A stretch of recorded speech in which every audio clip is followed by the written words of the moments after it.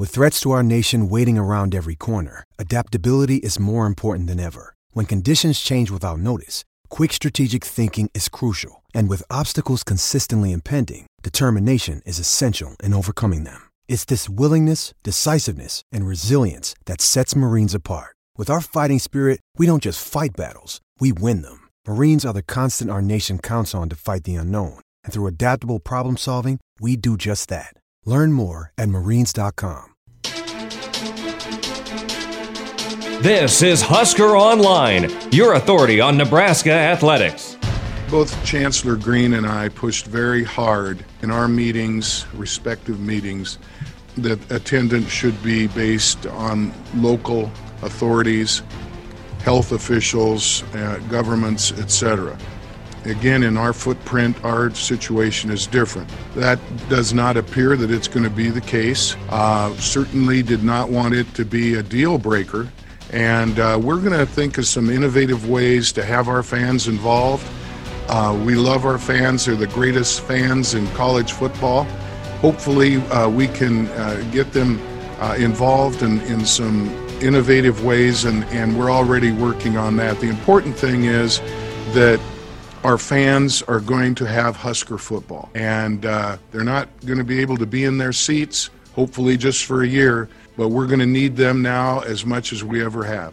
And we're back here on the Husker Online Show. Sean Callahan, Robin Washett, Nate Klaus. That was Athletic Director Bill Moose discussing no fans. And it's definitely something Nebraska fought hard against. But right now it's just going to be parents and family members of the players. I'll be curious if it's limited to just 4 per player on a pass list, or does it have to be a brother and sister or a parent, how they will make those determinations of who gets in the games, because there'll be a lot of uncles that appear otherwise on who gets in these games to watch in person. But it is going to be interesting to not have fans, but I do think it was one of the concessions that had to be made. I think there were certain things that these presidents that were no votes said, hey, I'll vote yes, but we can't have fans. We got to have, obviously, this crazy rapid testing protocol program in place, and we can't play too early in October. Other than that, let's play football. Yeah, I mean, this was something that Nebraska and Bill Moose, Ronnie Green, Ted Carter, they fought as hard as they possibly could for. They thought that the decision on fans should be made by the individual institutions and state guidelines and all that stuff, that if you have the ability to have fans in the stands, why would you not get that chance? Especially when you're talking about the massive loss of revenue that's already occurring. If you have a chance to even make some of that back, while also providing your fans an opportunity to see your team play, why not? But clearly that was a sticking point for, I'm sure, several teams, other teams in the league, that I think Nebraska just conceded this was not going to be a deal breaker for them, where they had the chance to get football. And if it meant not having fans in the stands, that was a sacrifice they were willing to make. So it's unfortunate. I know Nebraska, if they were able to, would have had as many as they possibly could fit in Memorial Stadium. But at least 30,000, as we know now. Yeah, and now the other element to that, too, is there's no tailgating allowed on campus. So this isn't even a deal where, like, the stadium club's going to have, a parking lot full of tailgaters or anything like that. Everything has to be off campus. So around the stadium, it's going to be weird. It's going to be great for the bars. Yeah, it's going to be dead. But yeah, I mean, the rail yard might actually get some boon back, and downtown Lincoln and all those normal off the grid tailgating spots. Those are going to be the places to be. So it's one of those deals where you just got to make the most of it for now, but certainly, unfortunate that, we get football, but nobody's going to be there to see it. Yeah, I get, where the position Nebraska was probably in, how they're, they weren't going to give up their season to fight for having fans in the stands. And I totally get that. But at the same time, I guess I don't understand, why they would – why it was a sticking point for other teams. I mean, are they afraid that the fans would transmit COVID to their players? Or, I mean, it just doesn't make sense to me if the state and local officials were able to kind of have their thumb on the current situation and the respective college towns and say, okay, well, this is the amount of people that we're willing to let into an event like that.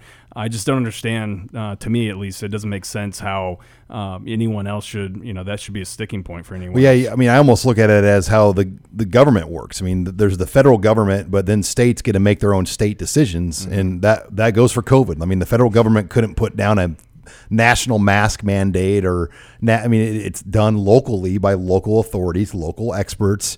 And to me, the attendance thing, and that's what Nebraska has fought for too as well. Like, hey, this should be our decision. This is our house, not your place. Yeah. Just because Rutgers, who, by the way, their statement, Robin, you read that to us earlier, it's pretty hilarious how there was not one word of excitement about coming back to play football for Rutgers, because their president a week ago, he made a really, really out there statement. He talked crap about Nebraska in there too, and the COVID problems on campuses and et cetera. And I don't think he thought a week ago they were playing football. Yeah, it just looked like they just got hit with punishments from the NCAA or something in the statement they put out, as opposed to getting a chance to have a fall football season. They basically said this decision was made and we are going to follow it, but we also reserve the right to evaluate everything on a week-to-week basis, and if they're experiencing any negative changes, we will not have to play. So basically, they're already putting it out there that they are reserving the right to not play on any given week if they don't feel comfortable. So that's, we talk about all the issues involved here. It goes well beyond just what Nebraska is able to control and their testing. I mean, what happens if they play Rutgers and Rutgers just says, oh, we got a couple positives, we're going to shut down for the week.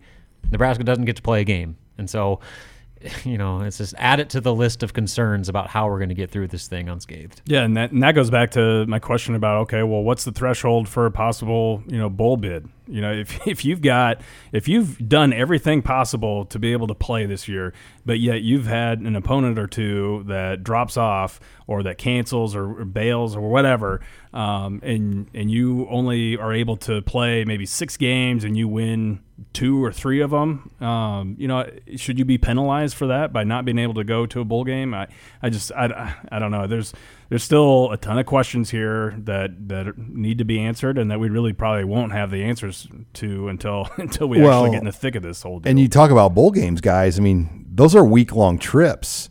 How do you travel and bring the safety protocols and everything in place for a week? And odds are by January or late December, we're going to be in a different place than we are now. There might even be a vaccine in place by that point. Who knows? But yeah, today in September, a bowl game situation feels there's a lot of questions to me, as far as what Nate said. I think what you do, Nate, I still believe if you have 8 or 9 spots, the top 8 or 9 go. Yeah. I mean, I think that's the easiest way to do it, because the 6-win thing doesn't really matter anymore at this point. And will some bowls not be able to make it anyway because of no fans? Mm-hmm. I mean, they make their money off tickets, and if you're not going to allow fans, how do you have a bowl game? Yeah, that's why I don't think there'll be nearly the number of bowl games, but I think there are bowls that will be able to sustain, especially if they get the right matchups, and especially if fans are able to go to those games. And so there's a lot of unknowns about how they're going to make it work logistically, but I do think that there's an opportunity for it to happen, especially when you kind of eliminate the previous standards of X amount of wins gets you into a bowl game. In a season where you don't even control whether or not you play, in some cases, you got to kind of leave it a little bit objective, so to speak, to where you can look at a team's record beyond just wins and losses, whether or not they're deserving to go to a bowl.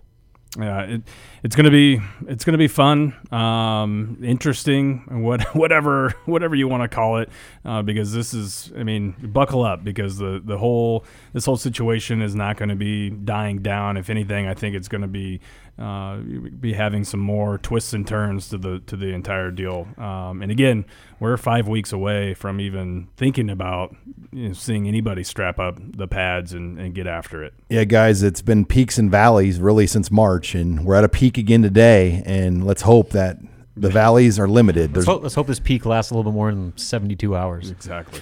All right. Well, I'm sure by the time we get done taping, we're going to learn a lot more. So make sure you're on Husker Online, as we'll continue to fill you in, and we'll know more about basketball as well. Robin will keep you up to date on that. And next week on our show, we will try to break down more about basketball. Thanks again for joining us this week on Husker Online, your authority on Nebraska athletics.